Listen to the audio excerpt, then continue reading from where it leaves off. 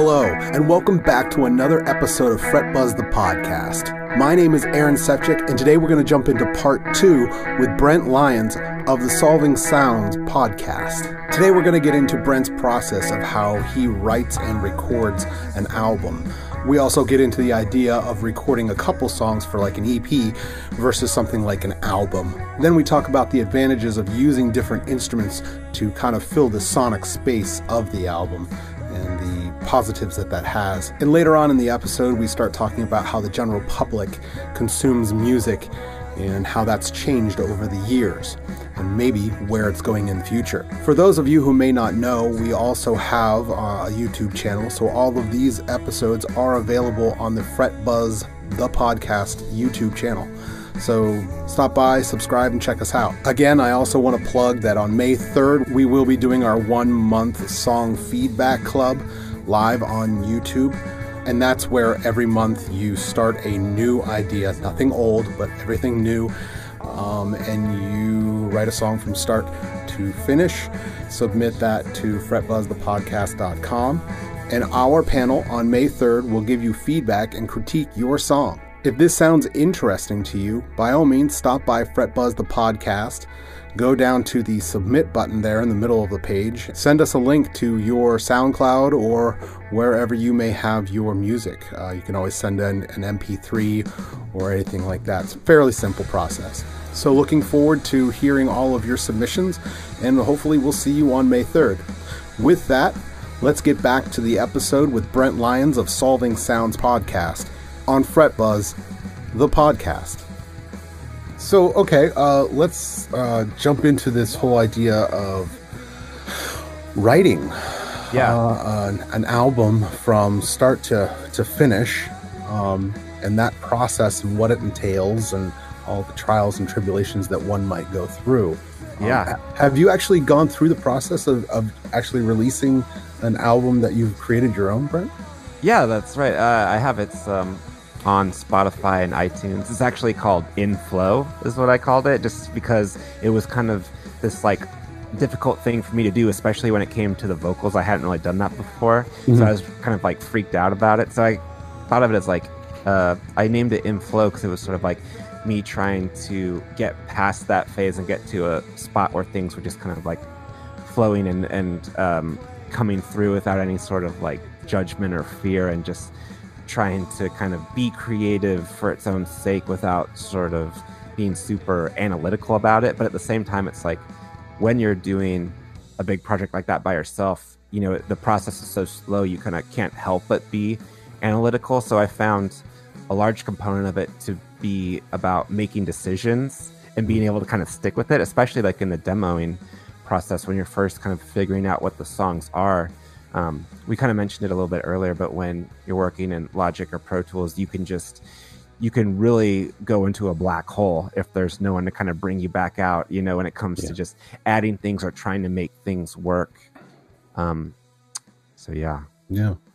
On a macro level, did you approach this album as a larger concept that all fit together and then write the songs to fit the album's needs, or did you write songs and then conglomerate them into an album? It's kind of interesting the way it worked out. I wrote the songs in batches, which I really like doing and would recommend. I would write 4 songs at a time. And at first, I would do all the instrumentation and then go back and do all the vocals later.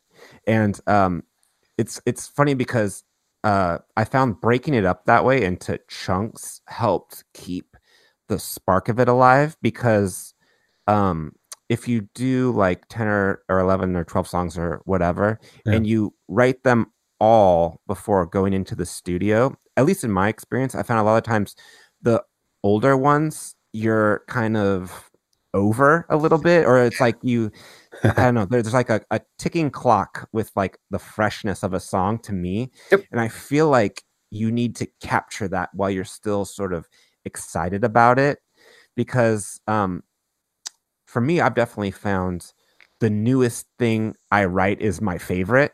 You know, I get the most excited about it. And I think if I wait too long to record older songs, it kind of loses its magic. So I think it's really cool to kind of capture it while you still have that.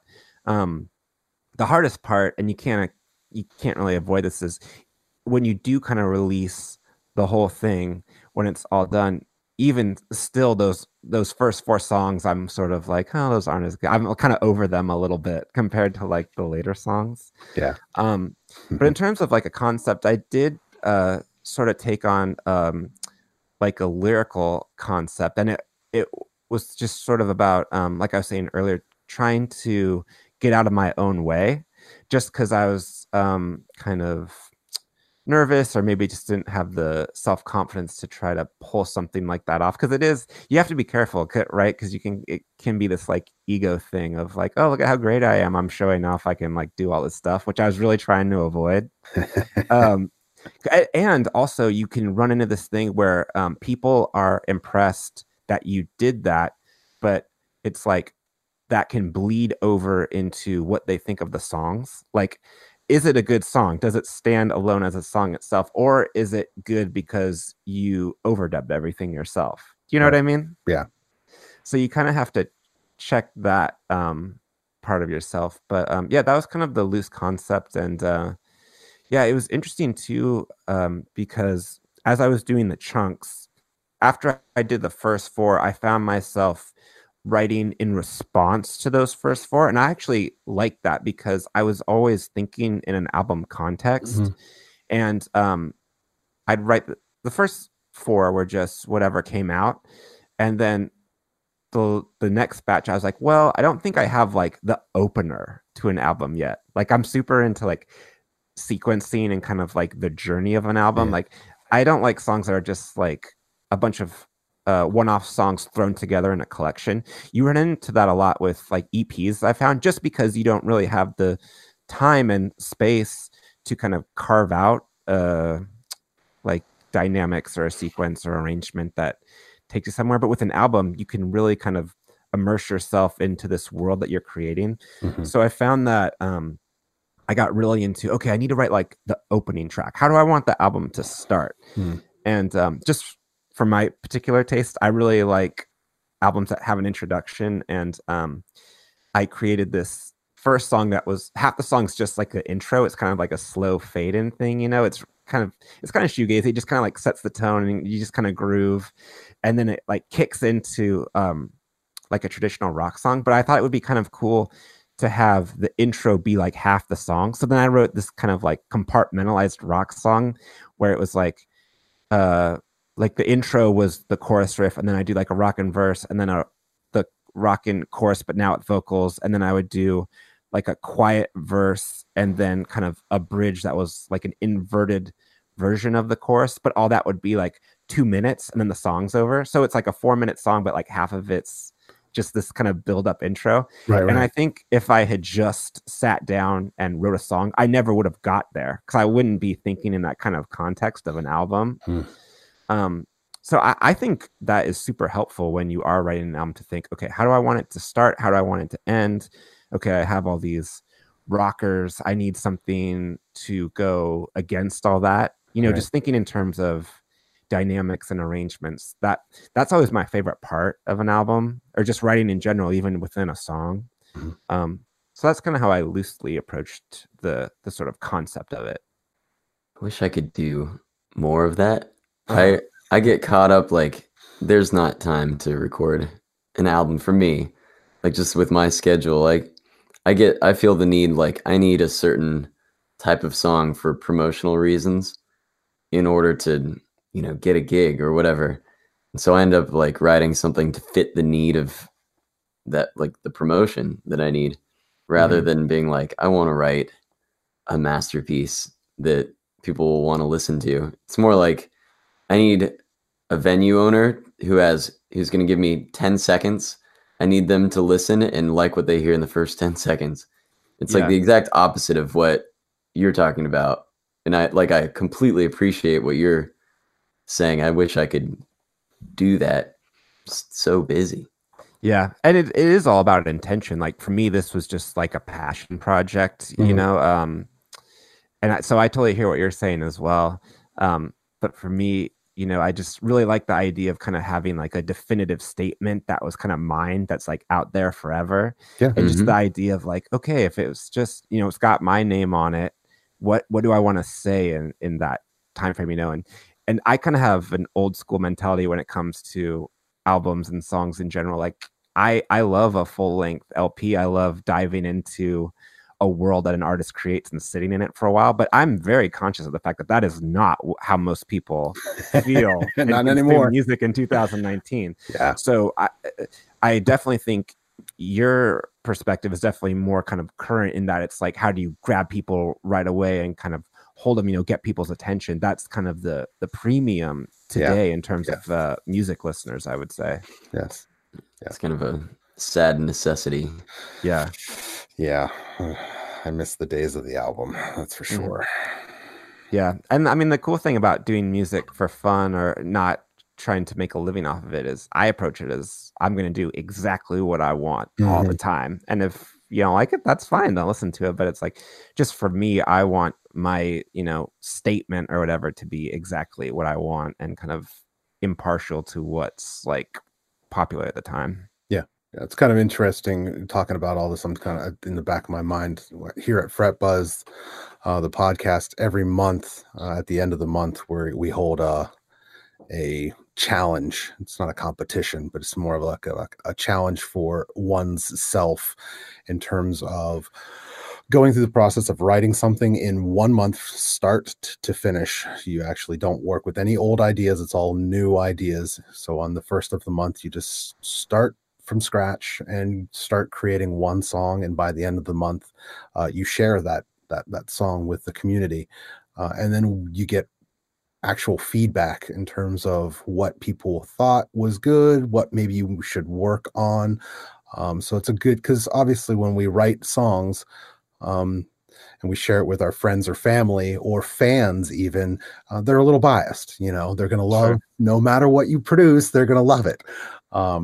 So it's kind of interesting to hear an outsider's perspective, especially if maybe you're writing in a genre that one of us or any one of the members of the community that are not exactly familiar with that genre, whether it's EDM or hip hop or jazz or rock or whatever it is. Even classical. We've had people submit like classical pieces. And so maybe you may not be that well versed in it, but it's always interesting to hear one's feedback on something like that, to kind of get this outsider's perspective and to give you, going into the next month, maybe a couple things to think about. And then hopefully by the end of this journey, if it ever ends, that you just become a better songwriter because you've been pointed out some things that maybe you could or would want to work on.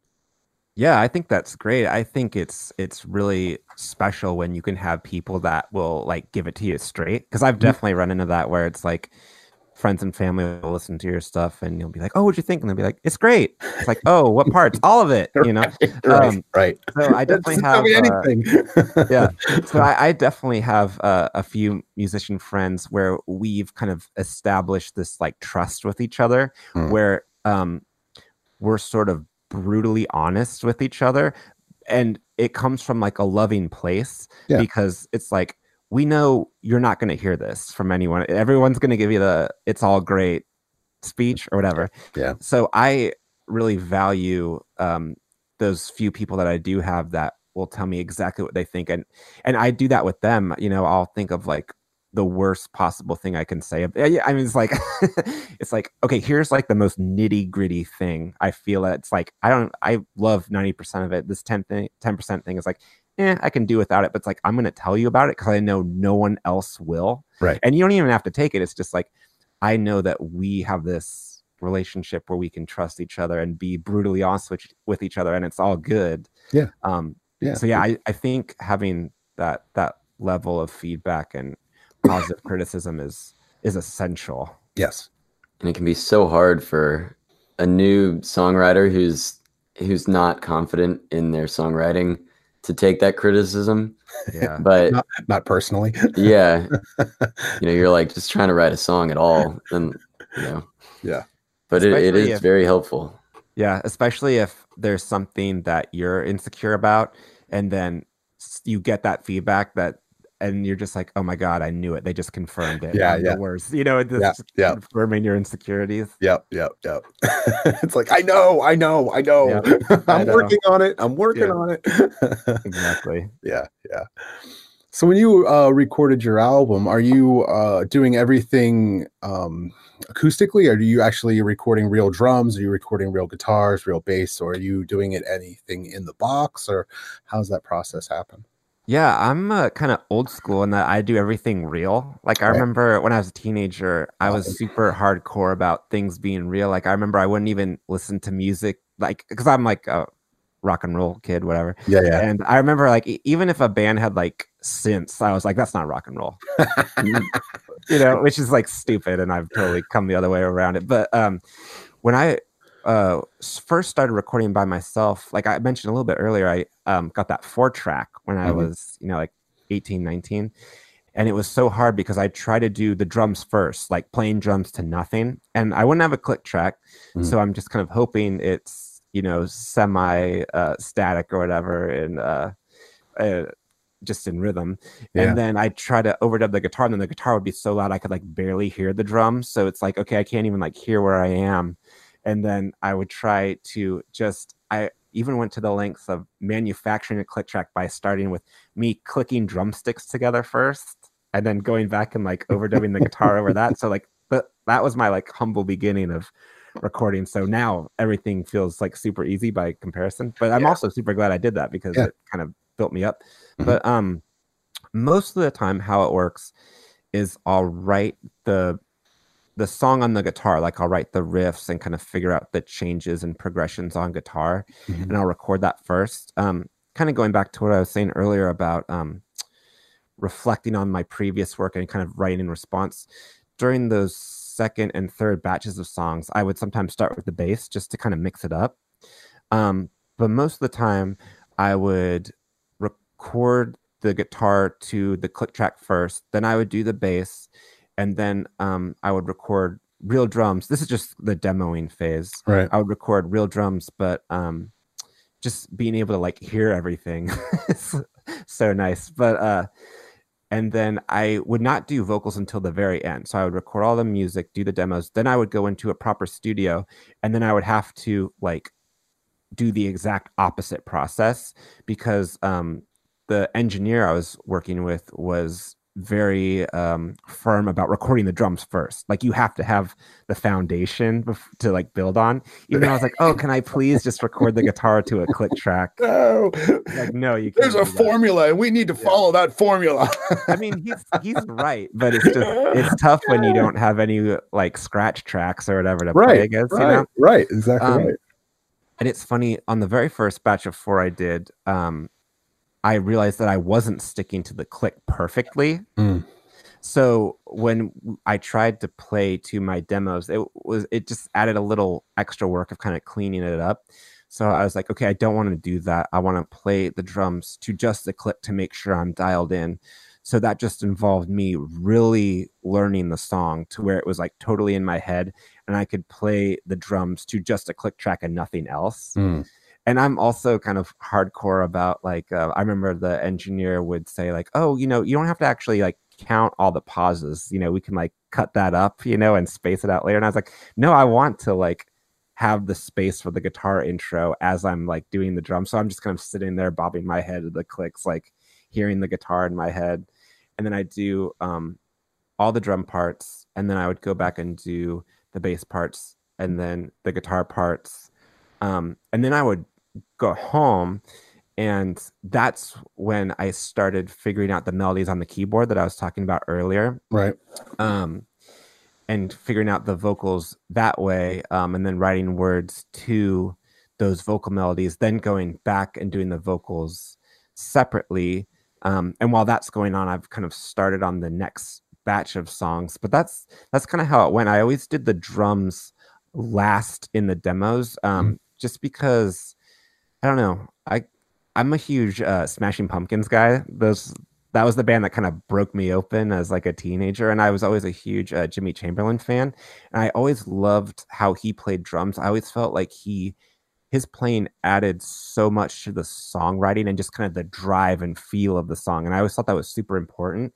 So when I write drums, I always try to think about ways to help the song out as opposed to just kind of like locking down a steady beat. I try to think in terms of song dynamics and how the drums can help with that. And I've just found that doing the drums last helps me with that. Yeah, no, that makes sense. The same, like you said, in terms of actually recording it in the studio, if you don't have a scratch track to kind of go off of and work those little tiny details of, dynamics or making this part come alive a little more and working around the guitar or the vocals drum wise.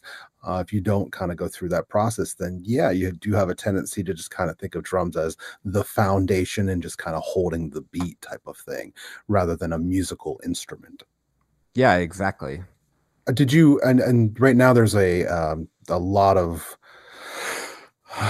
people kind of talking about this buzzword demoitis right now. I've heard it quite a bit as of lately, but this idea of creating the demo and then going to record the actual CD or the final track, and then actually falling in love with the demo more than the actual final track. Did you find any of that happening at all? No. I think a lot of the reason is I'm not that great of an engineer or recorder. I'm not a huge like gear guy when it comes to recording. Yeah. So the demo process, actually, I'm glad you brought this up. So the demo process for me is really about learning what the song is and being able to kind of hear it without playing it and hearing all the parts together, not just in my head, but kind of physically hear it all. Because I don't know if you guys have run into this, but I've run into this a lot where as I'm playing something, I think, oh, this is the perfect accompaniment for the song. This is exactly how it should go. And then stepping back and listening to the recording of that. So now my brain is not thinking about playing and listening. It's just listening. Mm-hmm. And for some reason, when I'm just listening, it's like, oh, that's not the perfect accompaniment. Like as I'm playing it, it felt right. But as I'm listening to it, I'm like, oh, I need to tweak it. So that is a huge part of the process for me. And, when you're writing like an accompanying like bass line to a guitar riff, a lot of times in my head, I think I know how it should go. But when I actually do it and listen back and kind of hear how all the parts are actually interacting with each other, I hear like, oh, that's not quite right. And I tweak it. But in terms of demoitis, yeah, all my demos are so crude that I would never think to release that. Well, the idea is that, some people, and it doesn't really even matter if it is crude or not. It's this idea of I've listened to my demo so many times to kind of get the idea of what's going on behind my song that it's just kind of stuck in your head, that rawness of it. And then once you take it to the studio, that rawness and that because we as home studio musicians, when we hit the red light, hit that button, there's not a whole lot of pressure. And therefore that creativity has a little bit more leeway. It can come out, you can capture a moment pretty quickly if you're feeling inspiration, versus going into the studio, you're under the pressure and it's just a little bit more intimidating. Clock's ticking, you're spending money. Exactly right. So to be able to capture that same kind of excitement, it's a little bit different. And that's where this whole demoitis comes from. Is like, yeah, but I like that. I like the feel that I got from that demo. It was very raw, it was very real. How do I get that out of the studio recording? Because it just almost sounds a little too polished. So it's kind of an interesting concept that's come up. I've heard it for a couple of months now, being mentioned over and over again. And it's very real. I mean, I've gone through the same thing where I'll record something and I'm like, that's what I'm looking for. But then you go to record it professionally and it's like, this is cool. I really, really, really like this. I love the final product. It sounds nice and everything like that. But boy, there's lots of the demo that, is missing. There's parts of that demo that I'm just really loving. I think the thing for me is I have a really great relationship with the engineer that I work with. His name's Don Farwell. He runs Earwig Studio in Seattle, and he's become one of my best friends over the years, to be honest. Like I started recording with him with my band in 2012, and he just like got it. And he, had been in bands, and I had heard his band's music, and I totally loved his band's music. So I think part of the thing for me is I have such a trust in the person I'm working with, and he just makes it so comfortable for me in the studio that I don't really feel that pressure of like, oh no, I gotta like do this as fast as possible. And I can tell him if I think something's too polished or squeaky clean. He has no problem, dirtying things up or making it more raw. So I don't know. I think for me, it's just having that communication and that relationship with the engineer and producer you're working with to try to get that sound out. I feel like the demos, it's just kind of me learning what the song is. And I don't spend too much time listening to it to where I get locked in, like, this is how the song goes. This is the only way I want to hear it. Mm-hmm. And so when I go in the studio, I kind of have the foundation in my head that I can bring it out. And Don, the engineer, just really helps me kind of take it to a next level and can help me kind of realize my own vision. I don't feel like he's pushing his own vision. And that's great. That helps me a lot with the kind of transition between the demo to the studio version of the song. Having an engineer who's partially a songwriter is incredibly helpful. You're like almost producing it. Yeah. Kind of get them both best of both worlds. The engineer and the producer kind of helps you along and kind of realizes your vision and helps you along with that making that come to fruition. Yeah, absolutely.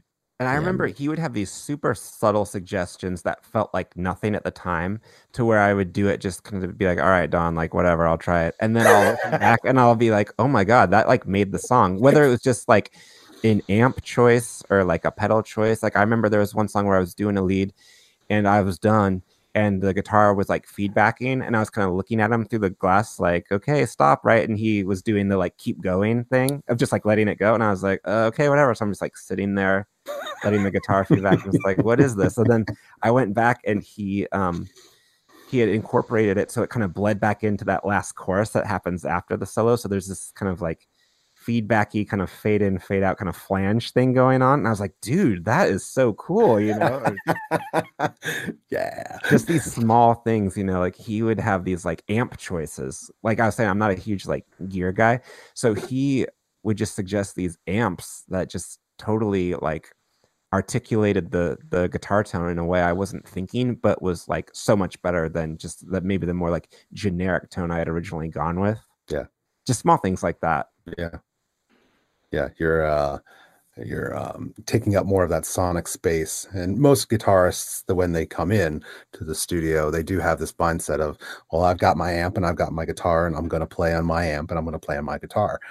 But you do have that whole studio full of, toys that you can play with. And this Fender Strat and this, Les Paul or whatever it is, Parker Fly, or it doesn't matter what it is, through a Marshall or a Fender or High Watt or whatever it is, it doesn't matter. All of those are going to give you a different tone. And if you have two different guitars or multiple sources, the more that you can kind of play with that sound, they're going to not trample on top of each other and kind of fill that sonic space a little bit more full. So you get that when you listen back, you're like, ooh, that sounds nice and warm. I like that. Mm-hmm. Or the opposite. You might want it to cut. You know? Right. I've definitely played. My sound live is often what I would describe as warmer, but then in studio stuff, it's like, okay, let's try a Telecaster on the bridge pickup. I mean, on the bridge pickup, and like I need that to cut because it needs to have that treble to be heard over the piano and the rhythm guitar or whatever it is. Playing in the studios, I think it's just incredibly it's fun because there's so much creativity. Just being able to like try something and hear it back crystal clear. I've had a good time trying different harmonies and that sort of thing, and things that I would have never been able to try live. Yeah, it's the studio. If you haven't been in the studios, you got to get in there. I highly recommend it. It's actually my favorite part of the process. Like, I love playing live. It's great having that kind of energy going back and forth between the audience and the performers. But I just love the creativity in the studio. I love that like something doesn't exist and then you just like go in and something happens and at the end of the day like this thing is like existing in the real world. And I love when like ideas pop up, you know, it's like you just try something or something happens and you're like, oh, what was that? And it's like, oh, well, that's like perfect. And that's how the song goes now. And it's just like, whoa, you know, just you can capture that spontaneity or just capture a moment that can last forever. Yeah.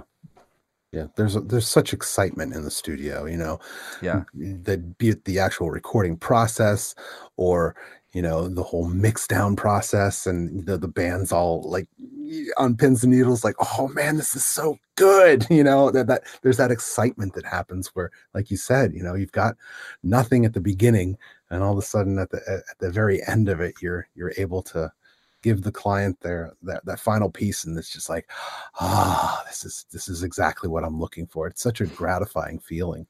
And there's such a release too, because I've felt in the past, like before I've recorded a song, it's like I carry the weight of that song like in my mind. But then it's like once it's recorded, it's like, okay, I don't have to like remember it or I don't have to hold on to it anymore. Now it like exists and has a life of its own now. Yeah. I could die and that song would continue to exist. Yeah, exactly. Well after I'm gone. Yep. You just mentioned the word release. That did you have a release party for your album, or did you go through any promotional or anything like that?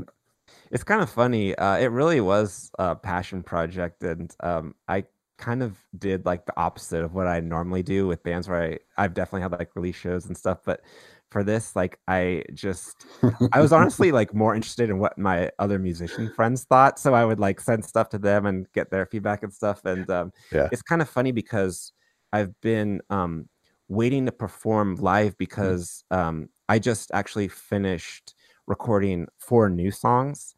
And I think I might put out an EP just kind of for fun. Yeah. And I was thinking like, oh, this would be kind of the time to, you know, get a band together to actually like learn the stuff, get some friends to help me out and actually like bring it to life, you know, and actually do like a proper, because it felt kind of weird to just kind of throw it up on the internet, you know, because if you don't have a band, it's like, okay, I can't actually like manifest this live by myself. Right.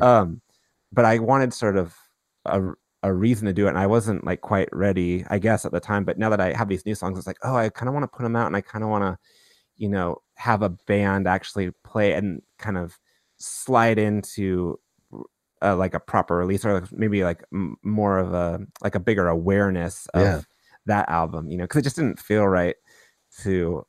So I just kind of did like, I don't know, like a soft release, I guess you call it, where I just kind of put it up but it was kind of it was a little anticlimactic, I'll be honest. But I think, but I think I'm ready now to, and I have the like support from other musicians to help me out to like play the parts, because that's a whole other tricky thing, trying to get other people to come in and play what you wrote, you know, just kind of do you a favor, essentially. Yeah. But that whole process, I imagine, if indeed you actually go through that process and actually have the other instruments or other musicians learn your parts and learn the score, and oh man, the feeling of coming off of that first show where, you know, you've just performed your album the way that, you know, it was meant to be in a live situation. Oh, that would just oh, wow, you know, arm hairs like, wow.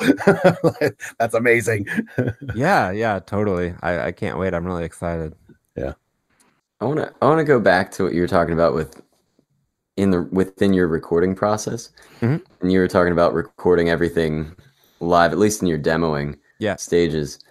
Have you ever experimented with like I use Ableton, and like it's incredible to use the MIDI instruments on there, and at least in the writing phase I found, like, you know, you can loop a couple measures, and if you want to try to write a harmony or change the bass line, you just grab the little note and move it over.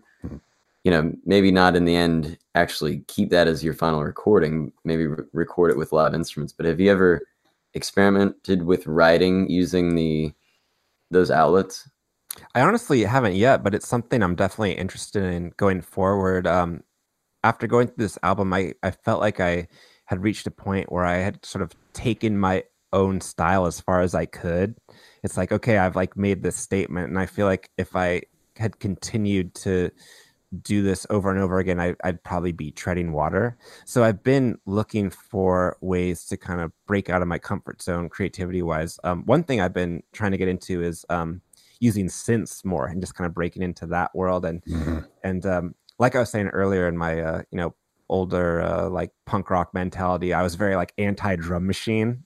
When you play drums, you want to hear that sound. It just drum machines sound crappy by comparison. It's very like cold and I don't know, robotic.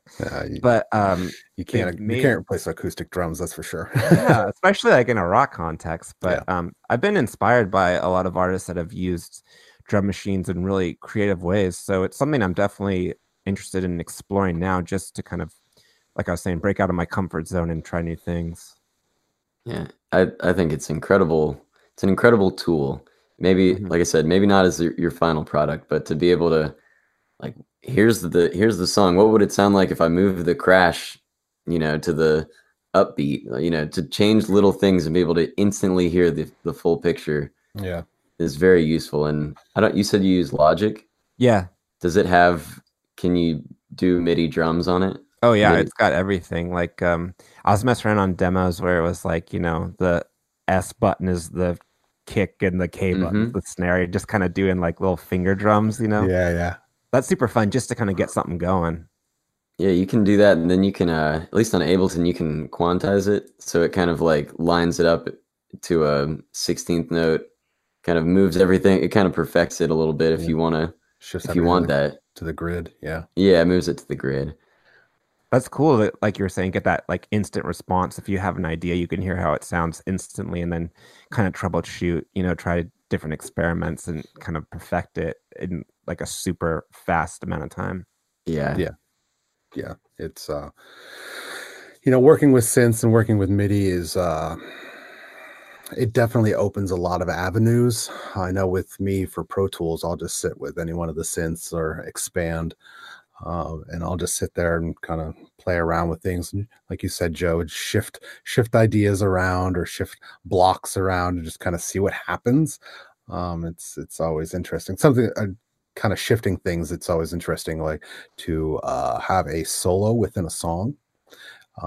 You're creating a lead or something with that in a guitar or even with MIDI, and then just kind of take that block and shift it. So where you would intentionally put all your root notes, like you were talking about before, Joe, landing on the root or landing on the third intentionally within a solo or within a chord progression. It's always interesting to be able to lift that, shift it over by 2 bars or 4 bars or even an odd one like 5 bars and just hear how that solo sits over top of your chord progression is always really interesting. You're like, wow, that's not what I expected it to sound like. That's interesting. I never thought to do that. That's very cool. Yeah, it really is. It's very interesting to hear your guitar solo shifted and be able to hear it hit different accents that you normally didn't think it would hit. And it's like, wow, okay, that's cool. It's like, what's it called when you play like 5s over 4? Right. Like a hematola? Hematola, yeah. Kind of get a little bit of that effect. Yeah. That's very cool. Yeah. Recording is so much fun. I love it. It's there's nothing like coming up with an idea. It's like last night I was sitting here in this room till 3:30 in the morning, and I had my daughter's little grand piano. It's one of those really tiny ones, right? And I'm sitting in here, I've got my condenser microphone and my dynamics mic in this tiny little grand piano, and I'm coming up with ideas and all for the songwriting club. And by the end of the month, it'll be something. I'm not sure exactly what it will be, but I'm going to create something out of nothing. For me personally, each month I try to kind of tagging on what you were talking about, Brent, a little bit earlier. I am purposely every month trying to create something different. My first month was like a jazz tune. My second month, February, was more like a singer-songwriter, upbeat, happy kind of song. This month I'm doing just unnatural sounds. So I'm doing like my kids' grand piano, along with like I had a dinner bowl that I was eating out of, and I hit the side of the bowl, and it's like ding. I'm like, that's being recorded. I'm going to be using that. So I'm just getting the different sounds. Later on, I'm going to try to do like an EDM song or a hip hop song, or I'm just going to try different things that I'm not usually used to doing, just kind of expand my walls a little bit, because I think we all as musicians kind of need that at some point. We all definitely kind of find ourselves in these ruts, and trying to kind of push ourselves in different directions is extremely important. Yeah, I found having things like deadlines or just constraints really can help your creativity. Yeah. It just kind of forces you to make something happen. It's almost like, a 9 to 5 job or something where you have to like sit down and produce, and it's sort of, it's so different from like waiting for inspiration to strike. Mm-hmm. And sometimes you might think like, oh, maybe it won't be as good if I try to force it, but it always kind of at least creates something interesting. And maybe if the result is not what you want, maybe it'll lead you to the result. It'll spark something. Yes, I absolutely agree 100%. You learn better if you continually churn out material versus if you just wait for inspiration, because you are doing just that. You are doing a lot of waiting. Yeah. Tony Skulls, who was on about, I don't know, 18, 19 episodes of Fret Buzz with us, he really cared about songwriting, and he was saying like, you've got to practice songwriting just like you would practice your pentatonic scales on the guitar. Like, he was a fan of writing, what was a song a day or a song a week? Yeah. Just like, churning out writing material for the trash can. Yep. Like, this might not be anything, doesn't matter, it's practice. Mm-hmm. Don't get too attached to each song. Yeah, the more you write, the better you will get. I tell this to my students all the time, and especially, private students and bands. You have to write 8 terrible tunes to get your first good one. You have to go through that process. If you can't get caught up on that first couple of songs and say, oh, this sucks, I don't want to do this anymore because it doesn't sound good. Well, yeah, of course it doesn't sound good. Nobody starts off doing anything, playing the piano or the guitar or riding a bicycle or whatever, babies and walking. Nobody ever starts off perfect at it. You have to fall a bunch before you get really good at it. And songwriting is no different. You have to write for the trash can, like you were saying, Joe. You have to write a bunch of junk before you can kind of go, oh, okay, now I'm starting to get the handle of this.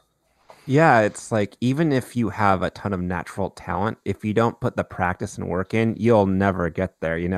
I think a lot of people forget that, and they just see the end result. They just hear the song or see the performer on stage and think like, oh, wow, that person's so talented. And it's like, oh, no, you haven't seen like the hundreds of hours of me in my room. You haven't heard all the demos that led to this. Like, you have no idea like how many failures it took to even get me to this point now. Yeah, there's a meme that keeps on coming up on Instagram that I see, that's got the one computer screen where this guy's like, hunkered down over this computer screen and editing and all this kind of stuff, and it says how music is made, and then underneath it says how people think music is made, and it's just a button. It's like, no, if it were only that easy. Yeah. It would get boring if it was that easy. Yeah, exactly. Yeah, where's the creativity? Or something. Yeah, there would be like a formula that people would figure out. But that's the cool thing about music. There is no guaranteed formula. It's always a matter of discovery and experimentation. That's like part of the mystery and the fun of it. Yeah.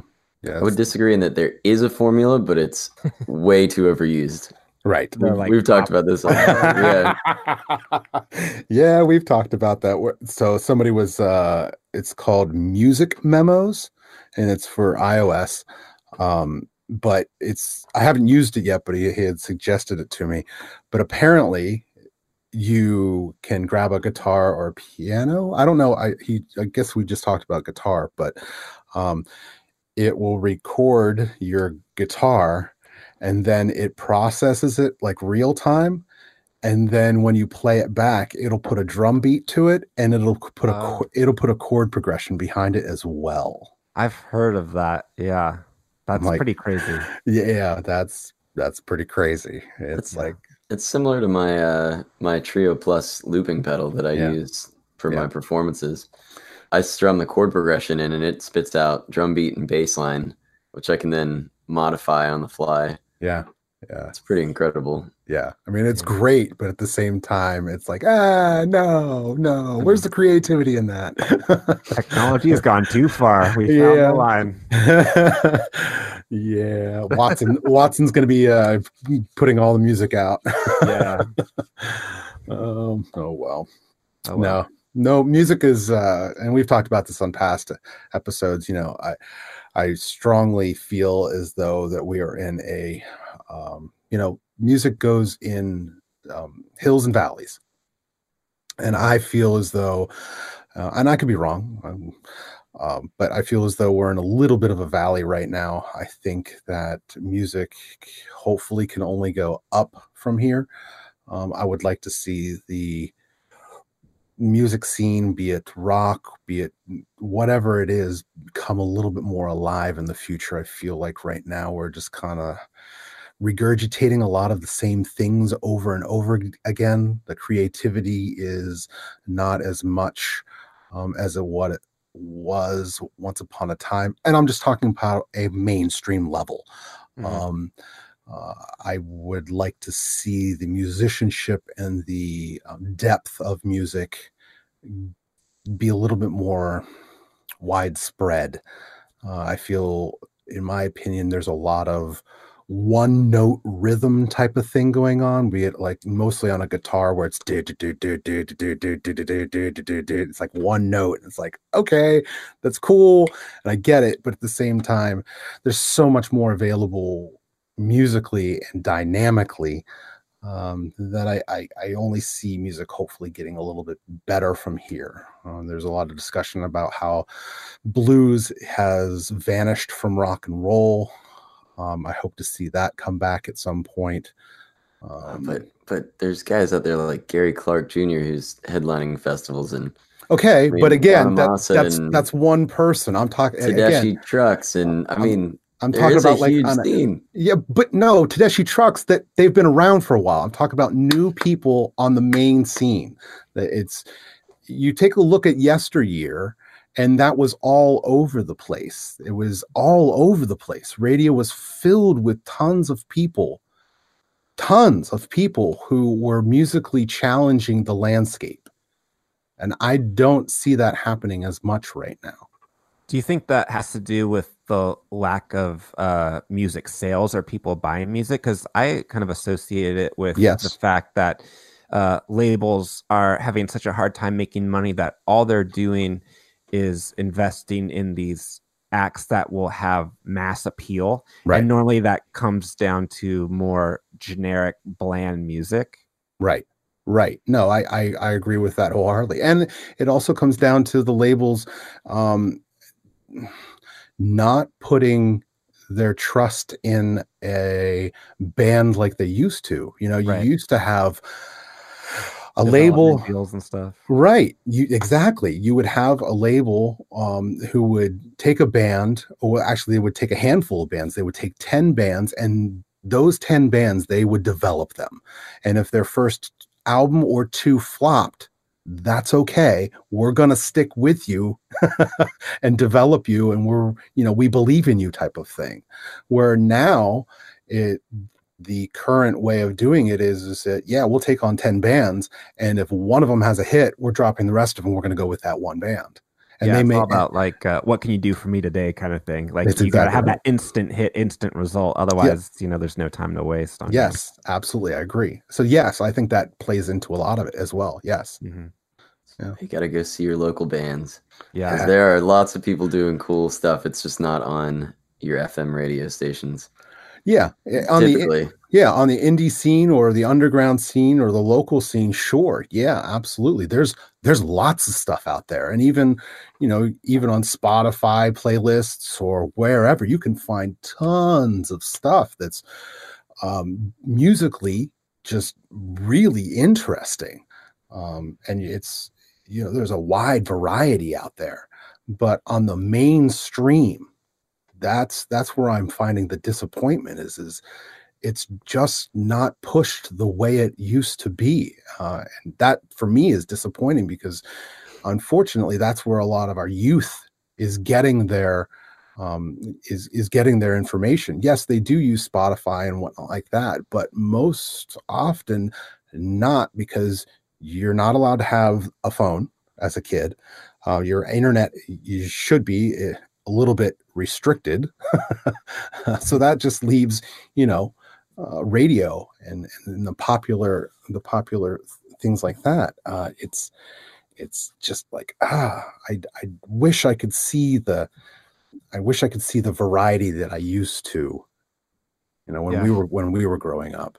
I think another part of the problem is that the delivering system of music is so fractured. Like in the 90s, everyone in the country would be listening to the same thing. Whereas now there's so many different platforms and resources to get music. Yeah. And I fall into this too. You can fall into your own little niche Oh, yeah. of music and only listen to that and only get suggestions for bands that sound like that. And it just kind of creates all these tiny little subgenres as opposed to this big kind of massive coalescing of everyone listening to the same thing, and that becomes mainstream. Yeah. And that kind of goes back to what I was saying earlier, where it's like the only thing that does become mainstream is this very sort of mass produced or like kind of bland non-offensive music that has a potential for mass appeal. Yeah. That's the only thing that like breaks through. Yeah. I mean, it used to be things like MTV, you know what I mean? Everybody would go to MTV or VH1, and that's where they would get their music from. Well, that's long gone now, and it's just, it's all over the place. And yeah, I mean, even terrestrial radio. I mean, I don't even remember the last time I listened to the radio. I'm always listening to podcasts or, Spotify or whatever. So I'm like curating my own music, and it's really easy for me, like I was saying, to get cut off from people that are curating new music or kind of trying to drive a new genre or what have you. So it's tough. We don't have those singular voices or curators like we used to. Yeah, it'll be interesting to see in the future how the arena rock or big bands, or if that will cease to exist. I don't know if you'll see the big Pink Floyds or Led Zeppelin or Pearl Jams, or I don't know if you'll see that again. Maybe not as often. I don't know. It depends on what happens in the future with the whole landscape of music and how, because it's a suffering industry right now. It really is. They've got to do something. That's for sure. And one other interesting kind of phenomenon that's come up in the last few years is it's the era of reunion bands. Yeah. All these people getting back together and touring again in a way that I don't think has ever happened in previous decades, where it's just everyone's doing it. And I don't know if that's because people are going back and listening to the old music because suddenly it's available everywhere again. But I've almost seen older bands reuniting, having more success than newer bands starting out. And maybe that's has something to do with, I don't know, a need for nostalgia or something like that. But yeah, I've definitely seen this reunion culture kind of explode in the last decade. Yeah, I think in terms of things that I've been witnessing and hearing from, especially the kids, is that the information musically that those songs from yesteryear give is much more engaging. People want to hear those songs because there's a lot going on within that music, versus now it's very stale in one tone. So yeah, I could see that pulling back and getting that appreciation for those bands of yesteryear and kind of going, oh yeah, well, those bands, they've got a lot of cool stuff going on versus the stuff that's going on now. It's kind of like, it's not that it's not good. I can't say that. It's just not as, there's not as much going on within it. There's a lot of like, like, yes, the power chord existed back then in the 70s and the 80s, but it wasn't like the power chords for like were punk, like, yeah, the Sex Pistols and the Ramones, and that was like that was the power chord. And like you had like Metallica and the metal scene also doing power chords, but even then they didn't, there was a lot going on within that music. When it was just straight up power chords, sure, Sex Pistols, Ramones, they were just doing straight up power chords, but they got away with it because that was punk. That was a movement. That was a revolution that was happening around that time. Now, popular music just uses power chords all the time, and it's not used in a punk way. It's just because it's really easy to do and it's musical, and I can throw 4 power chords together and now I've got a song. Or you're lucky if you even hear a guitar in songs nowadays on the radio. Right. It's like, oh, okay. I think some of it too is the labels are thinking about the immediacy of a new song. Like, it's all about make the money now, get in, get out. Yeah. And I don't think they're thinking about longevity like bands from previous decades were. No. So maybe that's why the songs are a little denser or just a little bit more complex, even just in terms of what's going into them and what they mean to people and the longevity. Yeah. Yeah. And you did have before a band working on a tune for months at a time. They'd sit down with their producer whatnot like that, and they'd work things out. Versus now you usually have a team of people, and you're writing that song within an 8-hour day. Mm-hmm. Yeah, and the singer didn't write the words, or they're just, right. Yeah. Learning someone else's melody over like a track that a producer wrote, Yeah, it's like the Imagine Dragons or Chainsmokers. It's like most of their stuff is they don't write it. They have somebody else write it for them, and they buy it, and then they put it on the radio and sing it and label it as the Chainsmokers. Yeah. It's like, oh my goodness gracious. Okay. Well, that actually kind of reminds me of how I've heard it described in like the 50s, that kind of like factory mentality where you had, songwriters and producers doing the tracks, and then you'd have singers. Yeah. That would just come in and just do what the producers did, and weren't connected to it. But it definitely, I don't know, I think it goes back to the business in a lot of ways. It's like, what can make the most money today, and just kind of, I don't know, get out, not really thinking about longevity. That's just my theory, at least. No, I agree. I think it's all about the money. It really is. Is that they're struggling. I think that it's the money in music is nowhere near what it used to be even 20 years ago. And they're scrambling. They're scrambling for a buck. And then any way that they can get that buck, they will.